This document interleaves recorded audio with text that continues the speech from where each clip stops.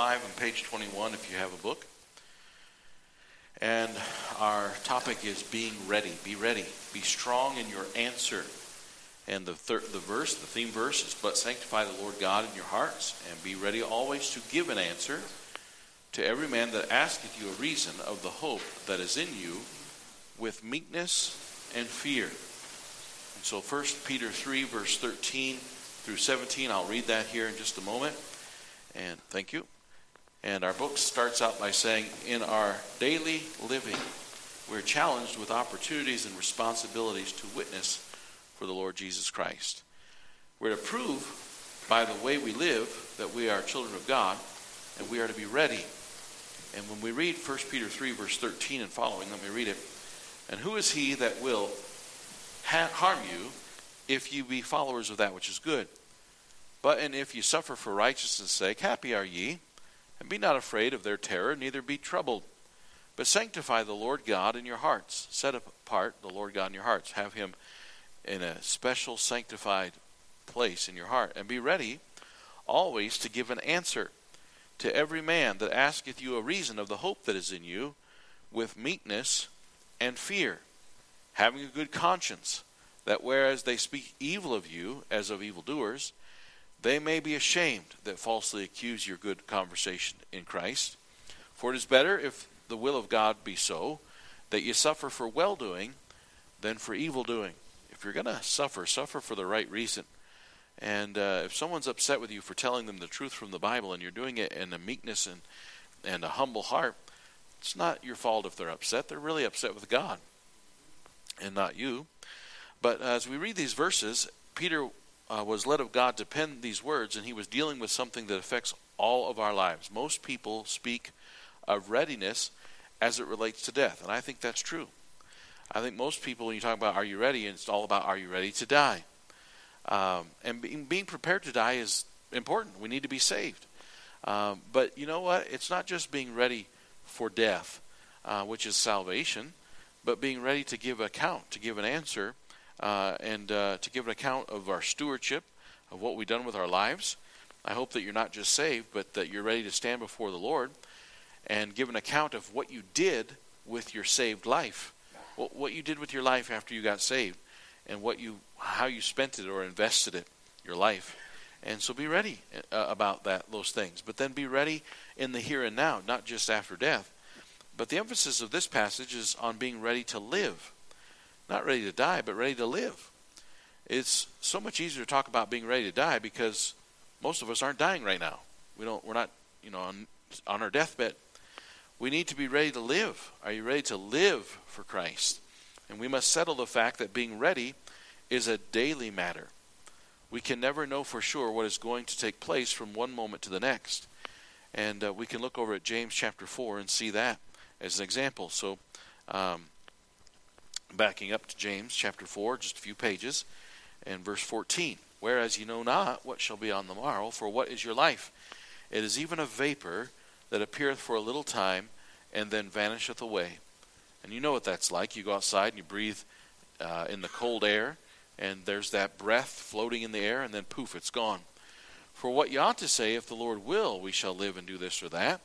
But now you rejoice in your boastings, all such rejoicing is evil. Therefore to him that knoweth to do good, and doeth it not, to him it is sin." But verse 14 again, our life is a vapor. It's very short. We're not guaranteed any certain length of time and things that we are.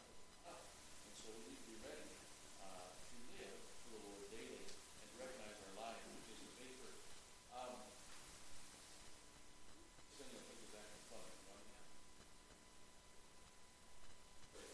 stop this one. I'll turn on this pulpit mic. At the bottom of page 21, it says we must settle the fact that being ready is a daily matter. And we can never know for sure what is going to take place from moment to the next. We must be ready to live for the Lord daily. And that's just it. Being a pastor is not a Sunday and Wednesday job. Because being a pastor, I'm a pastor every day. And so there's qualifications that a pastor's supposed to be the husband of one wife. But I only work on Sunday and Wednesday, so I don't have to be the husband of one wife on Monday and Tuesday, do I? Well, yeah. Being a pastor, thanks, sir. It's an everyday responsibility. Well, you know what? Being a Christian is the same way. You're not just supposed to be a Christian on Sunday. There's a lot of people, I think, that are quote-unquote Christians on Sunday. But then by Monday, you can't tell it. That's not real Christianity. Being ready is every day. And how many of us get a warning ahead of time about a conversation we're going to get into today or tomorrow? It's not usually the case. And so being ready at that moment. And how many of us can say, boy, I blew it. I was totally just not really walking with the Lord, not just my mind on other things. And poof, I missed an opportunity when a conversation came for me to be ready to give an answer. And so we must be ready to live for Christ in such a way that glorifies and honors Him. I'm going to try to turn this on, Bruce, and let me know if it's, how we doing? Is that better? Good. And so I'll give you a story about what happened yesterday to me as a little story that illustrates that in a minute. I'll give that to you. But page 22, 3 points. Readiness involves preparation. Readiness involves preparation. What is involved in this readiness? Readiness involves preparation. The preparation is salvation. So obviously, number one, you have to be saved. You're not going to be ready for life or death unless you're saved. Many people are sincere, but they're sincerely wrong about salvation. What is going to happen to them? They're going to die and go to hell without Jesus Christ. They're sincere, but sincerity is not enough. Jesus said, you must be born again. We've heard preaching on that recently. You must be born again. There's got to be a new birth. There's got to be something changed. There's nobody that can say, well, I've just always been a Christian. No, there's got to be a new birth where there was a new beginning. Something started, and that is salvation when you trust Christ as your Savior. The box here says the right view of eternity brings to life the proper view of time. I love the little chorus in our songbook that says, with eternity's values in view. Don't ever lose sight of eternity, because it'll help you focus on what's important in the present. When you have the right view of what eternity is all about, when you think about heaven and hell and how the individuals are going to live there forever, they're going to exist there forever, either in heaven or in hell, the right view of eternity brings to life the proper view of our time, and it helps us to prepare and to prepare wisely. The foolish man built his house on the sand because he wasn't wise and he wasn't prepared. But the wise man built his house on the rock. Not only are these people not ready to die, they're not ready to live. So if you're not saved, you're not ready to die. But not only that, you're really not ready to live. You don't know what you're living for. And a lot of people are like that. They're not ready to face the challenges of life. They cannot be ready without the new birth. There are also many people who are saved who are not ready to live. And that's a sad state, because if you're saved, you ought to. If anybody's got an advantage, it's the Christian. Ready to really live and follow what God's word is and what God's plan is, what His whole purpose is for your life. And so our preparation also involves getting into the Word of God each day and walking with the Lord on a daily basis and reading the Bible every day. Look with me over in John chapter 10. John chapter 10 and verse 27. Jesus is talking about His sheep. That's you and I if we're saved. In John chapter 10 verse 27 it says, my sheep hear my voice, and I know them, and they follow me. They follow me. I know them, and they know me. They follow me. It reminds me of Psalm 23. The Lord is my shepherd. How do we follow the Lord? By reading His Word. Get into the Bible and read God's Word. And then when it's opened at church, be there so that you're hearing God's Word preached. It's a blessing, whether you admit it or not, or even realize it or not. It's a blessing to have a time out where we have preaching from the Bible every day. I went to Montana, so I got it Friday and Saturday. This is the first day in over a week that I'm not going to listen to Dwight Smith preach. But you know what? It was all different. It was not the same sermon. It was different, and it was from the Word of God. Saturate yourself in the Bible. Don't skip those times. Think of it like food, and how that you need good vitamins, and read God's Word on a daily basis. Have a schedule where you're keeping up with a schedule to read God's Word. Real soon, in the next 30 plus days, we're going to be handing out the new calendar for 2022, and in it is a Bible reading schedule. It has a couple different options. You can either do just the New Testament for the year, or you can do the New and the Old Testament together. and there's Proverbs and Psalms, and there's just different ways that you can be reading the Bible every day. The point is to read God's Word every day. It is not necessary that everybody in here reads as much as somebody else in here. I think the older you get, the more mature you are. The bigger your stomach is, the bigger you have a need because you're working harder. A little bird that doesn't work very hard doesn't eat as much as someone like an ox or something like that. They're going to eat a lot more. There's just a difference in maybe in need, and that has to do with maturity as well. So please don't hear me say, well, I read the Bible through in a year, and say to yourself, well, then I have to do that. Well, I think that's a good goal. But it's kind of like walking into Lynn's Dakota Mart and saying, I got to buy everything in here and I've got to eat it. No, you just have to buy some things in here and make sure you're eating. And the same thing with the Bible. I don't think it's necessary if you just got saved or that you need to understand Ezekiel right away. Because Ezekiel's kind of a cryptic, deeper book, all right? And so if someone says, where do you recommend I start reading? I hardly ever say Ezekiel or Leviticus, you know. I give them something a little bit easier to start out with, but good practical things that are going to be good. And the Bible calls it milk versus meat. And so as a young person, a baby, you start out with milk, and then you get to mature till you start to chew on solid food and meat, and that's the direction. But the point is that everybody, whether you're a baby Christian, you've been around a long time, saved for a long time, everybody's eating. Everybody is feeding. That's the point. We're all walking with the Lord.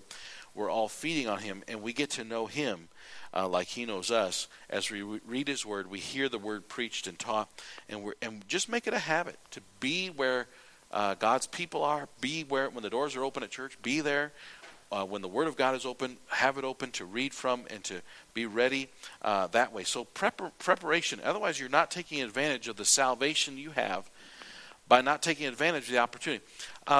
There's two ways you can say this, and it used to not be so. I mean, it used to not be so even just in a few years ago. But I think someone said it, I guess it might be true, that we're the only ones that are having a Sunday night service in Custer on a regular basis. There's no reward in heaven for that, as far as I know. There's no blue ribbon.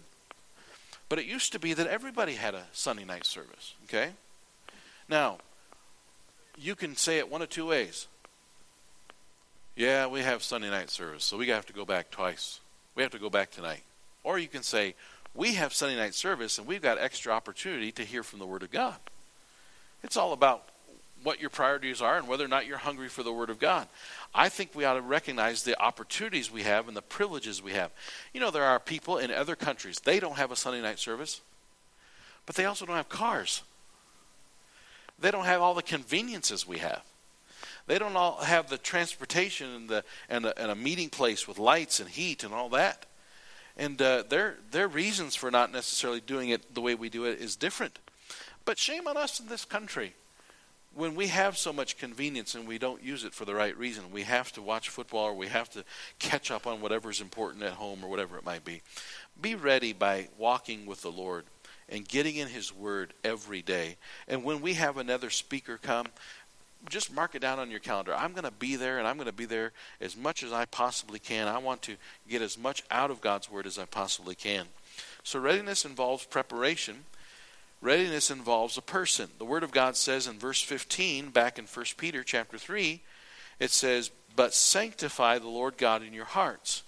And this means that we belong to Christ, that He is number one in our heart. We traveled this weekend, Friday, Saturday, and Hannah went with us. And I was teasing Hannah. We were at Pizza Ranch getting lunch. And I said, Hannah, she had just hung up her phone, put her phone down. I said, Hannah, how is John Mark this hour?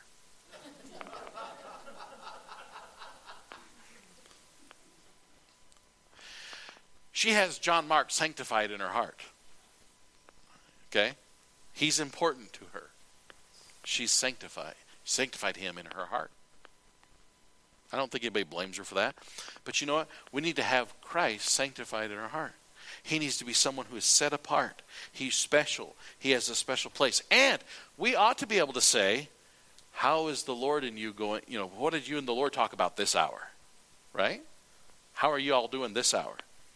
And we should have that same type of thought process and feeling toward him. And so that's what it means, sanctify the Lord God in your heart. What happens if you're not right with the Lord, and if you're just saved but you've gotten away from the Lord, is you know information in your head, but he's not sanctified in your heart. And then all of a sudden, out of the blue, like what happened to me yesterday, I was super tired. And Brother Smith was preaching like sermon number 2 or 3 of the event, and it was early yesterday morning. And I slept hard, but not enough hours. But I slept hard Friday night. And I'm sitting there, and he was preaching about Jesus being the Son of God. And it was a good sermon. But I was just kind of sitting there at the invitation, and my eyeballs were starting to cross. And all of a sudden, Brother Smith said, "Hey, Pastor Furs, this young man wants to be saved." Man, I snapped out of it. I went out the door with that young man. We sat down. We started talking. And now, I don't feel guilty that I was tired. It was just been a long week. But there are times spiritually where I'm not ready, and I've been focusing on something that was carnal or not right or self or whatever it might be, and I'm not ready to talk to someone about the Lord because he's not been sanctified in my heart. Does anybody understand what I'm saying?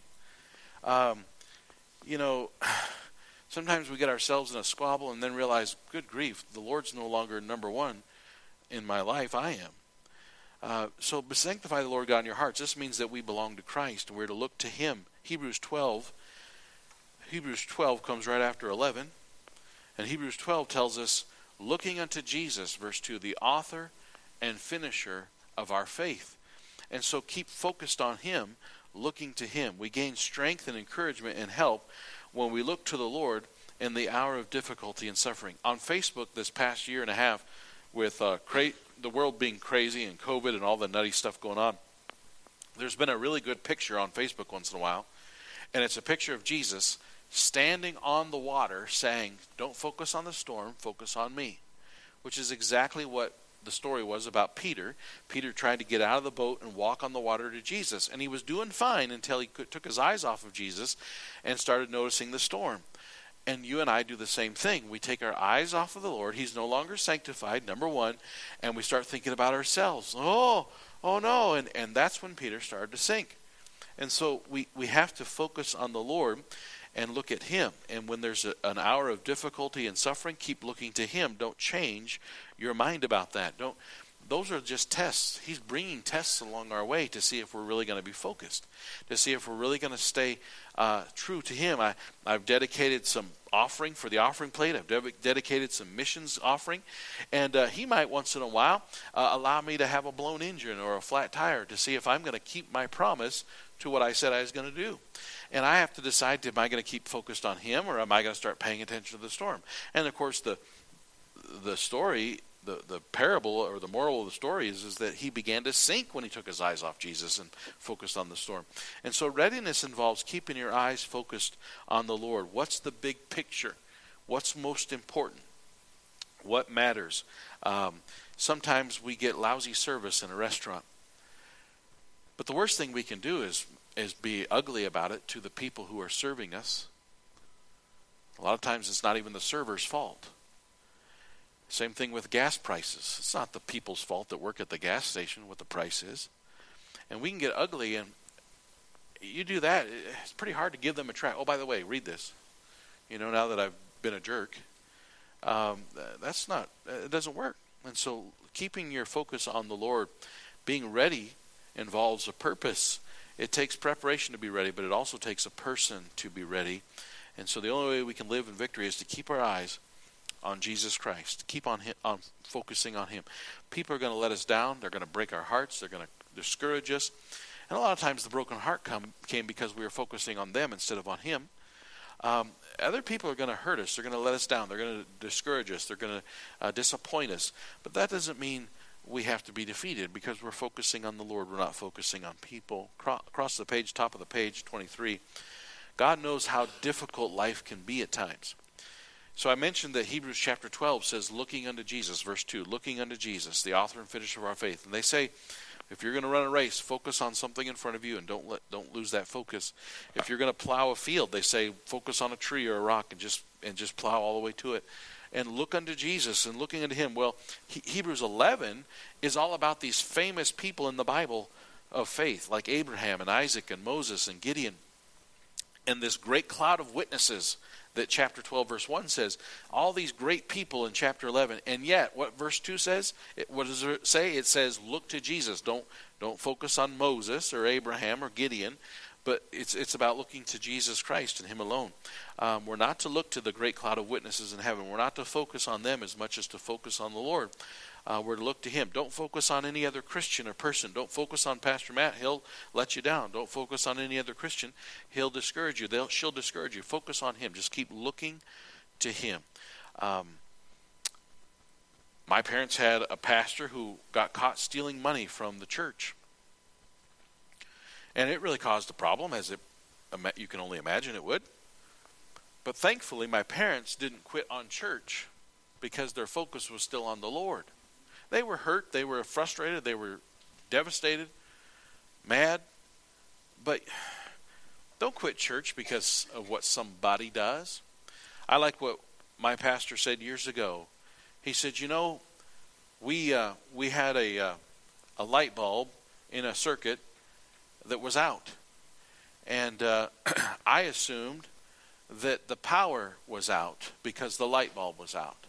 And I would look at the light bulb and know that the line is running and there's power and current going through the line. But one day the bulb was out and I just assumed the power was out. Guess what? That's not how it works. It could just be the bulb's out. He said, I found out, no, there still is current. I just have to take the bulb and unscrew it and put in a new bulb. And sometimes the bulbs that we focus on go out. They fizzle out. The human beings that we counted on for so long, maybe of old age, they fizzle out. Maybe they get caught up in something they shouldn't be caught up in and they fizzle out. You might end up with a pastor that's not very good, but you know what? That doesn't mean the power's bad. There's always good power. You might just have to get a new pastor. I'm not saying that for any reason. But the point is that we need to look to the Lord, not to the people. So often we want to worship somebody because of how God used them. Don't do that. Don't worship a person because of how God's using them. Make sure you still focus on the Lord. We're not to look to the great cloud of witnesses because Jesus is the author and finisher of our faith. He's the one we look to. So readiness involves being prepared. And of course that means being saved and knowing the Word of God, following the Word of God, and then also just the person, Jesus Christ, to focus on him.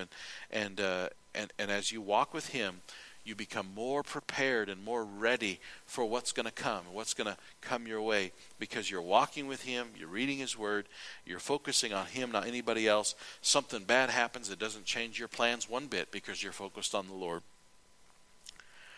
In John chapter number, I'm going to show it to you, John chapter number 12.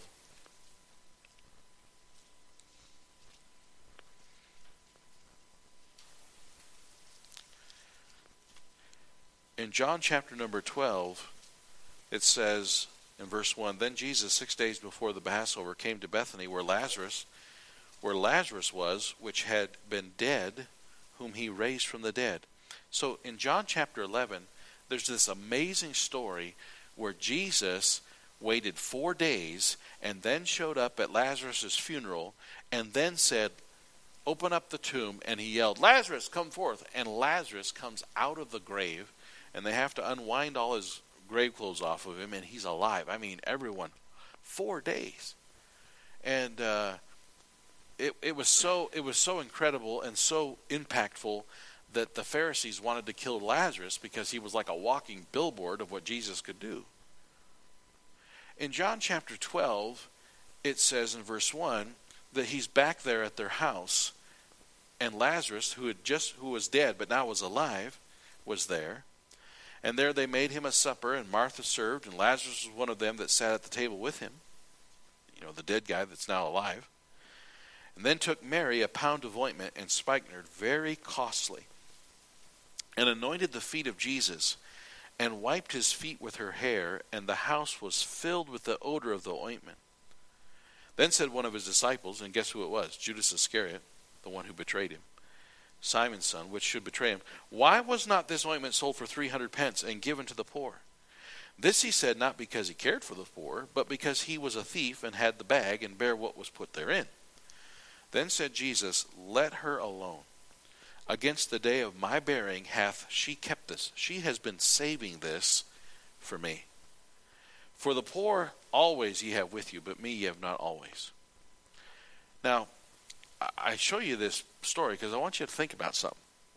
In John chapter 11, when Jesus said, roll away the stone, open the tomb up because I'm going to bring Lazarus back out. And Martha, Mary's older sister, Martha said, oh, don't open up the tomb.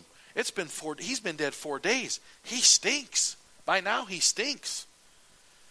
And he's corrupting. His body is decaying. She complained about that, and yet Jesus didn't listen to her. He opened the tomb, and Lazarus came forth, and he didn't stink. But, one of the reasons why he stunk is because they didn't embalm him and they didn't wrap him up with a bunch of spices to hide the stink. But somebody could have. Somebody named Mary saved this very expensive ointment that can be used for burial. In fact, Jesus said, she's saved this for my burial. She saved it. Now, you think about it. She's probably set this special ointment aside. It's worth a lot of money, it says in chapter 12. And then, boom, her brother dies. And now she's got a decision to make. I saved this special ointment for Jesus, but I didn't know my brother was going to die. Should I use it on my brother? She didn't. She didn't. He stunk, or he should have. I hope you understand my point. She kept focused on what that was for. That's for Jesus. But your own brother. Maybe Martha's like, Mary, I can't believe we're not going to use that special burial ointment for our own brother Lazarus. I've saved it for Jesus. And by the way, it's a good thing that she saved it for Jesus, because it would have been a complete waste if she'd have used it on Lazarus. He's only dead for 4 days. I hope you understand that when I read that years ago, it jumped out at me, because sometimes we mean good, but then we get a test come. We get a test, and we take what we meant good, and we say, well, God, and we take it and we use it for the wrong thing.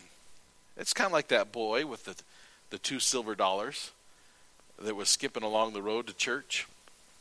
And his mom said, one's for ice cream after church, one's for the offering plate. And he's skipping along the road, and all of a sudden one flies out of his hand and goes right into the gutter and into the drain, and it's gone.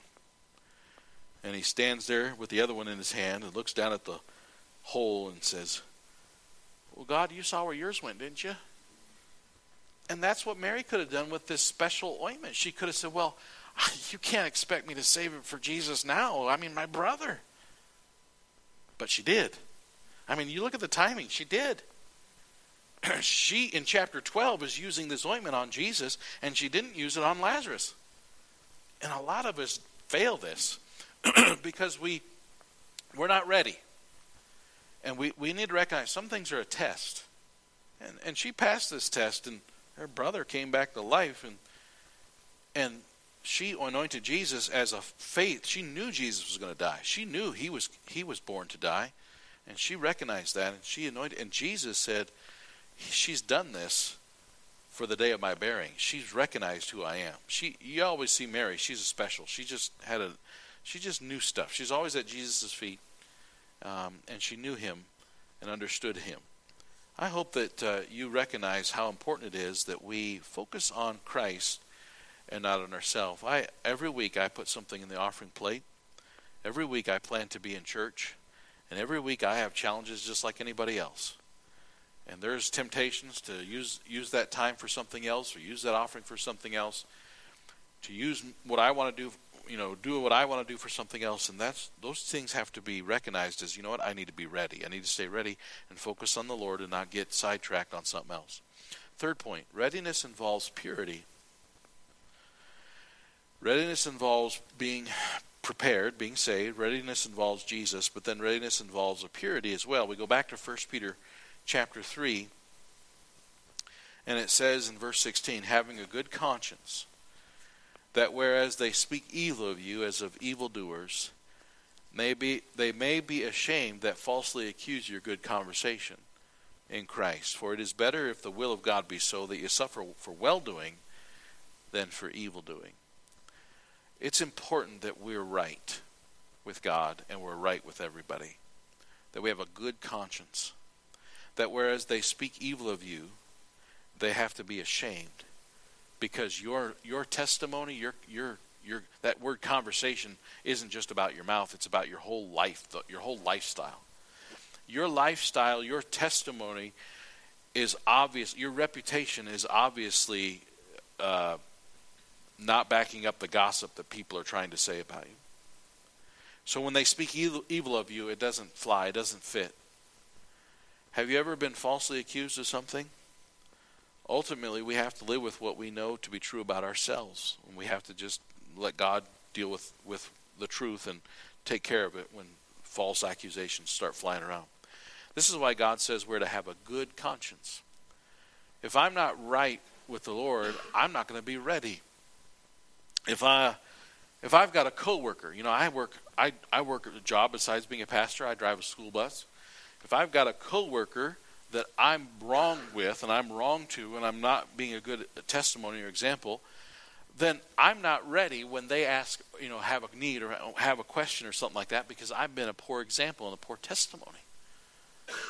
And we have to be aware of whether or not we're having a good conscience, whether or not we're a good employee or a bad employee, and whether or not we are clean in our conscience from anything that we're doing or shouldn't be doing.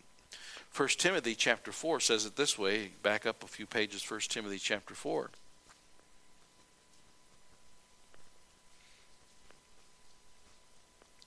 And verse 12, let no man despise thy youth, but be thou an example of the believers in word, in conversation, in charity, in spirit, in faith, and in purity. There's the word, purity. What if a teenager is being filthy or dirty, and innuendos and just things going on behind the scenes? And then he's in church, and this friend that he's been running around with, their family decides to come into church, and that unsaved friend sees the Christian kid who's been talking dirty or doing stuff he ought not be doing. That's just a poor testimony. You're not ready to be a witness. You're not ready to be able to say, hey, let me show you from the Bible what I know, because it's a bad test. There's hypocrisy there. If you're trying to share with someone their need to be saved, but your own life doesn't have that testimony of being having a good conscience and being right and having a good conversation, you're gonna fail. There's going to be a lack of readiness there. So readiness involves purity, being right with other people as well. So good conscience and good conversation go together. A good conversation, good lifestyle, backing up what you say, you believe. I think it's a blessing to be in a small town, because in a small town you know that everybody knows stuff. And it's easier to hide in a big town or a big church. And a lot of people hide in population, and they get away with things, or at least they think they are. But if you're going to be ready, you're going to have to be pure. What I love about being pure is you don't have to remember what lie you're supposed to tell next. You don't have to remember what game you were playing or what fraud you were pulling on. If you're just right, you're just right. You don't have to worry about who you're trying to fool, or whether or not your story's backing up what you're doing. We cannot be ready if we do not have a good conscience. The person who lives a lie cannot have peace in his heart. We cannot keep people from saying things that are not true, but we can live right before God and know in our hearts that what we are saying, that what they are saying is not true. And so we must live pure lives in order to be ready. When we are ready and we answer, we are to do it in meekness and fear. Look back at verse number 15. 1 Peter 3:15. Sanctify the Lord God in your hearts, and be ready always to give an answer to every man that asketh you a reason of the hope that is in you, with meekness and fear. We need to remember to be meek in our answer. My pride and arrogance has to just go. It just has to go. It just has to go. I can't be helpful to anybody if I'm proud and arrogant. And so when someone asks me a question, I need to be very humble and very gracious and meek.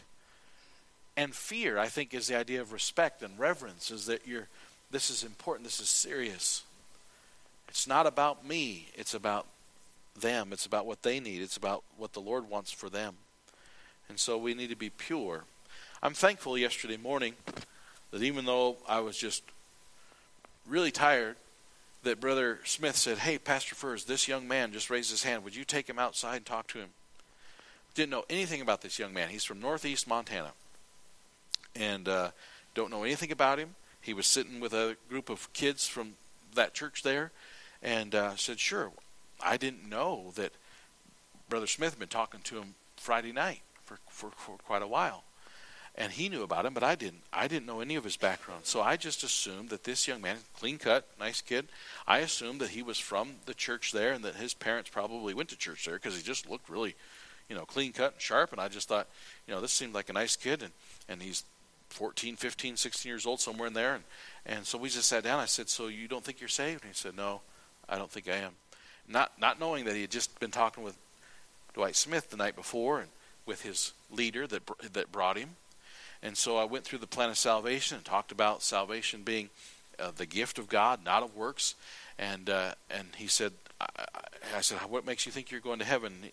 How do you get to heaven?" He said, "Well, do you have to repent of your sins?" I said, "No, repent of your sins is not how you go to heaven, but you have to repent of the sin of unbelief.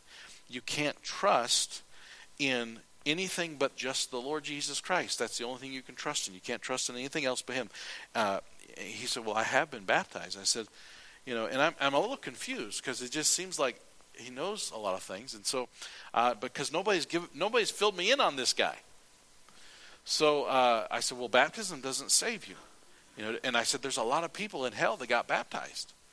I said, "We're gonna baptize somebody at our church, but they got saved, and now they're getting baptized." I said, "My dad was baptized when he was a baby, but he wasn't even a believer. And so it doesn't matter how many times you get baptized. That's not what saves you." And so I went through the gospel message and the plan of salvation. And all have sinned. The wages of sin is death. Second death is lake of fire. The gift of God, though, is eternal life. And I set out a pen. I said, imagine this was a gold pen. And I was laying it on the table. And I said, all you had to do is to reach down, Brian, and just take it. And it's yours. But you look at it, and then you just walk off, and you don't take it. Then it's not yours. It should be yours, but you didn't take it. So the salvation that Jesus has for us has to be received. It has to be a gift that you receive, and there can be no strings attached. He'll not take it back from you once you receive Him. And so we went through the gospel, and I prayed, and then he bowed his head and prayed quietly. And I asked him if he trusted Jesus as a Savior, and he said he did. And so then somewhere after that, I said, now make sure you tell your mom and dad, because again, I'm assuming that he's from this church. He wasn't from their church. He came with them. They have a Christian school, and he goes to the Christian school, but he does not go to their church. He said, "Well, I don't know what my mom and dad's going to think because they're Latter-day Saints." I was just like, whoa. And so I was like, okay, let's review all this again, because I didn't have that information. But you know what? What I didn't know is that Dwight had talked to him Friday night. His leader from the school had been talking to him, and he was ready Saturday morning to talk to someone about salvation and get saved.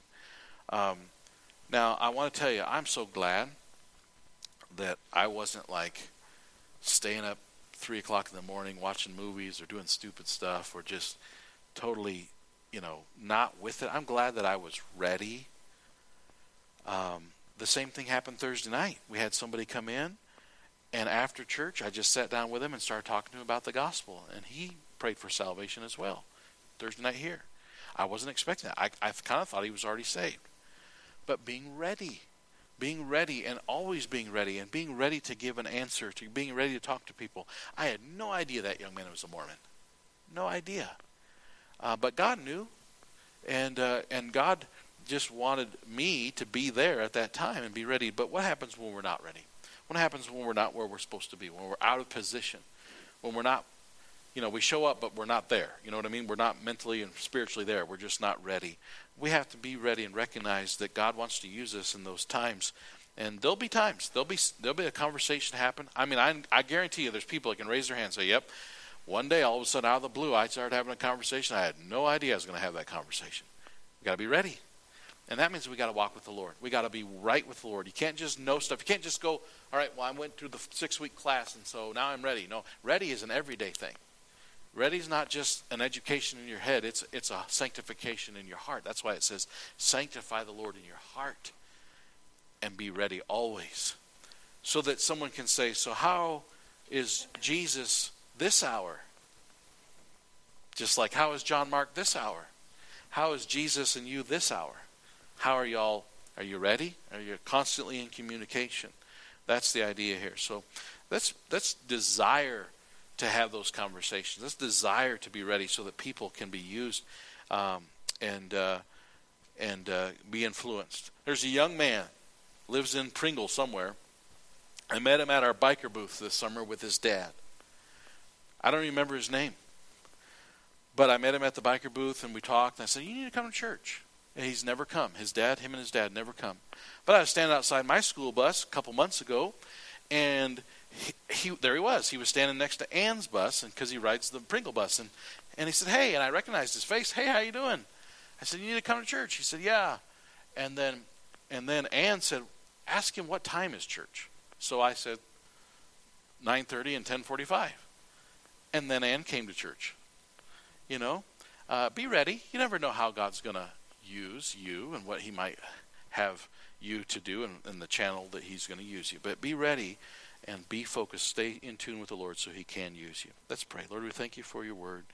Thank you for the day. Thank you for the opportunity we have for being in church and to see someone baptized, and hopefully that it would impact others that need to turn to you and be baptized after their salvation. I pray that you would help us to, as each individual, be ready.